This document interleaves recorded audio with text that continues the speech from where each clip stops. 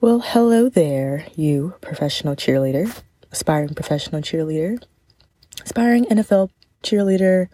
I was about to say NFL player, but if that's you, go ahead.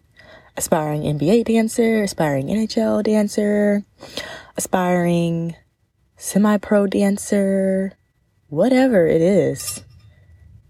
Thank you for joining another episode of The Imperfect Cheerleader. So, today we are going to talk about 9 ways to improve second leg turns. Now, have you had to do second leg turns ever in your life, or have you had to do fouettes? And the difference between second leg turns and fouettes is with second leg turns, you're turning on one leg and your leg is straight out to the side and it closes and it opens straight. And with fouettes, you're coming into a passe. I thought about doing a video for this episode, and there's a reel that I just put out that kind of gives some advice and some tips on how to improve these. But since this is a podcast, we're going to just talk about it. I know it probably makes more sense for me to be on video, but I hope that you can still kind of take away at least one of these 9 ways and implement them into your training and into your life as you are trying to become your best self, become your best self as a dancer. And second leg turns, they're not always done in pro cheerleading. I would say mostly it's done in college, especially if you've ever competed in NDA, which is the National Dance Association national competition, or UDA, which is basically the same thing. United Dance Alliance, or is it NDA? I think NDA is National Dance Alliance, actually. But yeah, so you see them a lot in jazz routines for when colleges go to those national competitions, and they're sometimes a requirement, I feel like, or you just see them everywhere, and you see people just turning and turning and turning for days, and that's appropriate for that type of competition. But when it comes to professional cheerleading, second leg turns aren't required. They aren't really seen that much unless you are on a court. So mostly in the NBA, sometimes you see them. If the girls or the guys have on jazz shoes, then they might turn a little bit more. If they're doing a jazz routine or something like that, you might see them more. But it's never a bad thing to kind of learn a new skill if you've never done them before, because you never know if these might show up in your audition. I know I danced in the NFL, and we did second leg turns a couple years, and we did them on grass, on painted grass at that. And it was sticky. You had to really use your plie. You had to bend. You had to really lift up. And mind you, it wasn't like a full 2 counts of 8 fouettes, but it was still hard. We were in boots, and it was just hard to do. And not sure if it looked the best on the field from, people that maybe sit up way high seeing us do those, but it could translate better on a court, because it's easier just to turn on a court instead of turning on straight grass in boots on paint. So that made it a challenge. But let's get into the 9 ways to improve your second leg turns. You're going to want to use your hips and thinking about lifting your leg up with your hips, not your thigh. I, growing up, use my thighs for a lot, and that's why they're probably so big now. They used to call me thunder thighs anyway. Using your hips to really push your leg up and get you around. So doing those hip movements that I kind of showed in that reel I posted that really strengthen those hip flexors, and really thinking about using your hips to turn out your foot, turn out your leg so that your heel is kind of at the top instead of at the bottom. So you're turning that out and you're using your hips. Number 2, you want to lift through your supporting leg. So the leg that you're turning on is your supporting leg. So you want to be able to lift through that side. So that whole side of your body should be lifted and not sitting in that leg, because you won't be able to get around if you're close to the ground. You want to, as soon as you turn on your foot, on your toe, you're lifting. But with that lift in your pelvis, you don't want to lift anything else like your shoulders or, anything like that. So yes, lift through your supporting leg. Number 3, don't hunch your back. When you are practicing those hip movements, think about holding your back up straight so that your shoulders are rolled back, they're not up, and your back isn't hunched over. Because when you are doing those footies, you're going to need a straight back to keep your whole midsection, your whole center intact, because that's how you're going to get around. It's physics, people. And then the next one is keep your leg straight and your toe pointed. As long as your leg is straight, it's going to help you get around. Your leg is straight, your toe is pointed. It's like a helicopter propeller. If you think about a helicopter propeller, it's straight. There's no bends in it. It's flat. That's how it is able to move so fast. So as long you want to think about straighten your leg out, think about the helicopter propeller. Because your leg is literally going to be that. And if anybody gets in that way of that leg, they're going to be knocked out. Okay, so that's going to be a way to get your leg around. And using your arm for momentum. You don't want to wind up. You never want to do that. But you want to have your arm straight in front of you, or one arm in front of you, one out, just like a regular pirouette turn. But you want to close and open your arms so that you're able to get around and spot. Next is use your plie to stay grounded.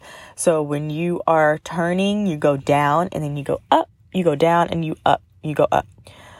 You have to really use that plie, especially if you're on grass and your director tells you you're going to do fouettes on grass or turf. You got to think, okay, first thing I need to do is use my plie, because that plie is going to get you up.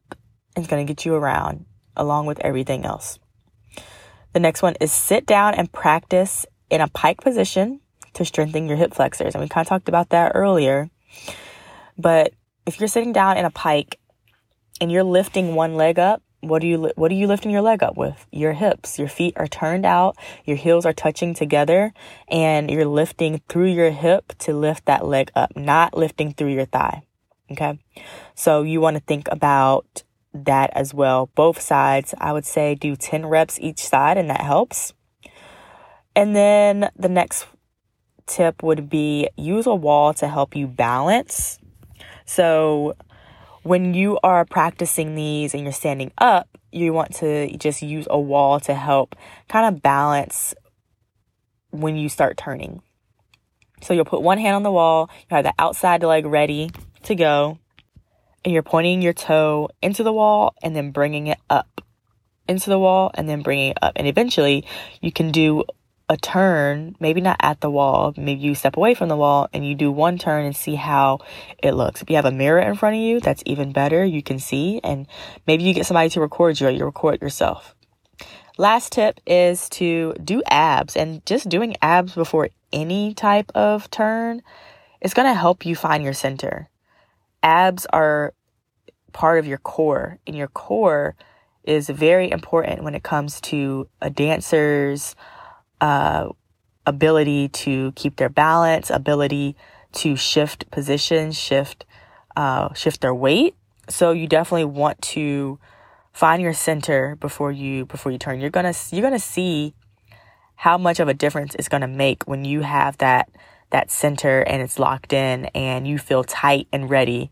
Like I said before, it's all physics. It's all about turning like you're on a rod. Like you are a rod and you are turning on one point and one point only. You want to make sure that everything in your body that's making you turn is strong.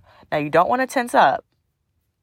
with all that being said, you don't want to tense up. You want to relax and kind of think about all of those things at once. And I know it's a lot, but use your core, use your arm, use that leg to get around, and just keep practicing. I know it's not going to happen overnight, but as soon as you think about maybe a couple of these things at once, and then you think about a couple more the second time, it's eventually going to become second nature for you. So those are the 9 tips, and I hope you found that helpful when it comes to second leg turns. I am going to do a virtual class on Monday, April 18th. It's coming up. So I want you all to find some time to join if you can. And you're going to be able to sign up via the link in the show notes that I'll post with this episode. And it's only $10. It's only $10 for this class. It's going to be a fun class. The song is a oldie, but it's a goodie. It's kind of TikTok famous right now. It's kind of TikTok popular, I should say, right now. So I think we're gonna have a lot of fun with it. It's gonna be a funky jazz, palm, pro cheer style workout, or pro cheer. It's gonna be a workout, but style routine. So I hope that you can join 6 p.m. And then if you have any questions for me at the end, if you have any questions that you'd like me to answer, I can answer those. Anything about the audition process, about how I went about the audition process, and then we can roll out from there. So I hope that you can join, just have some fun with us, and just learn a fun routine on a Monday night. So again, that's going to be Monday, April 18th. It's coming up. I know it's short notice. 6 p.m. Eastern time, only $10. You're going to sign up via the link in the show notes of this episode, and I hope to see you there. All right, you all, thank you for joining, and please leave a review if you haven't already, and leave a rating. I would love to read your reviews on the podcast and give you a shout out. And I promise to keep bringing you some good stuff. And if there's anything you would like me to talk about, then don't hesitate to reach out to me. You know how to find me on Instagram at The Professional Cheerleader, or you can email us at theprofessionalcheerleader@gmail.com. So with that, I hope you have a great day, great night, great afternoon, wherever you are, however you're listening to this, and I'll talk to you later.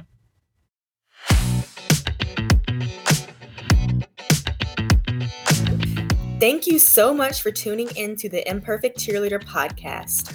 Taking the time to listen while you're busy with all of life's responsibilities means the world to me.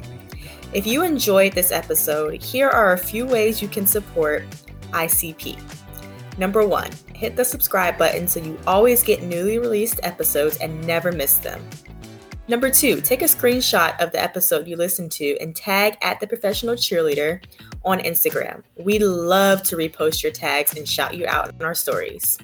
Number 3, write a review. This is the best way to show your support for the podcast and helps us bring on even better guests, interviews, and topics.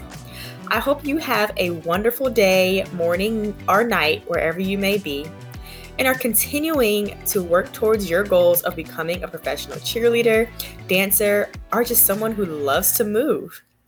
I'll see you later on another episode of the Imperfect Cheerleader podcast. Remember, stay frosty, friends. Toodles for now.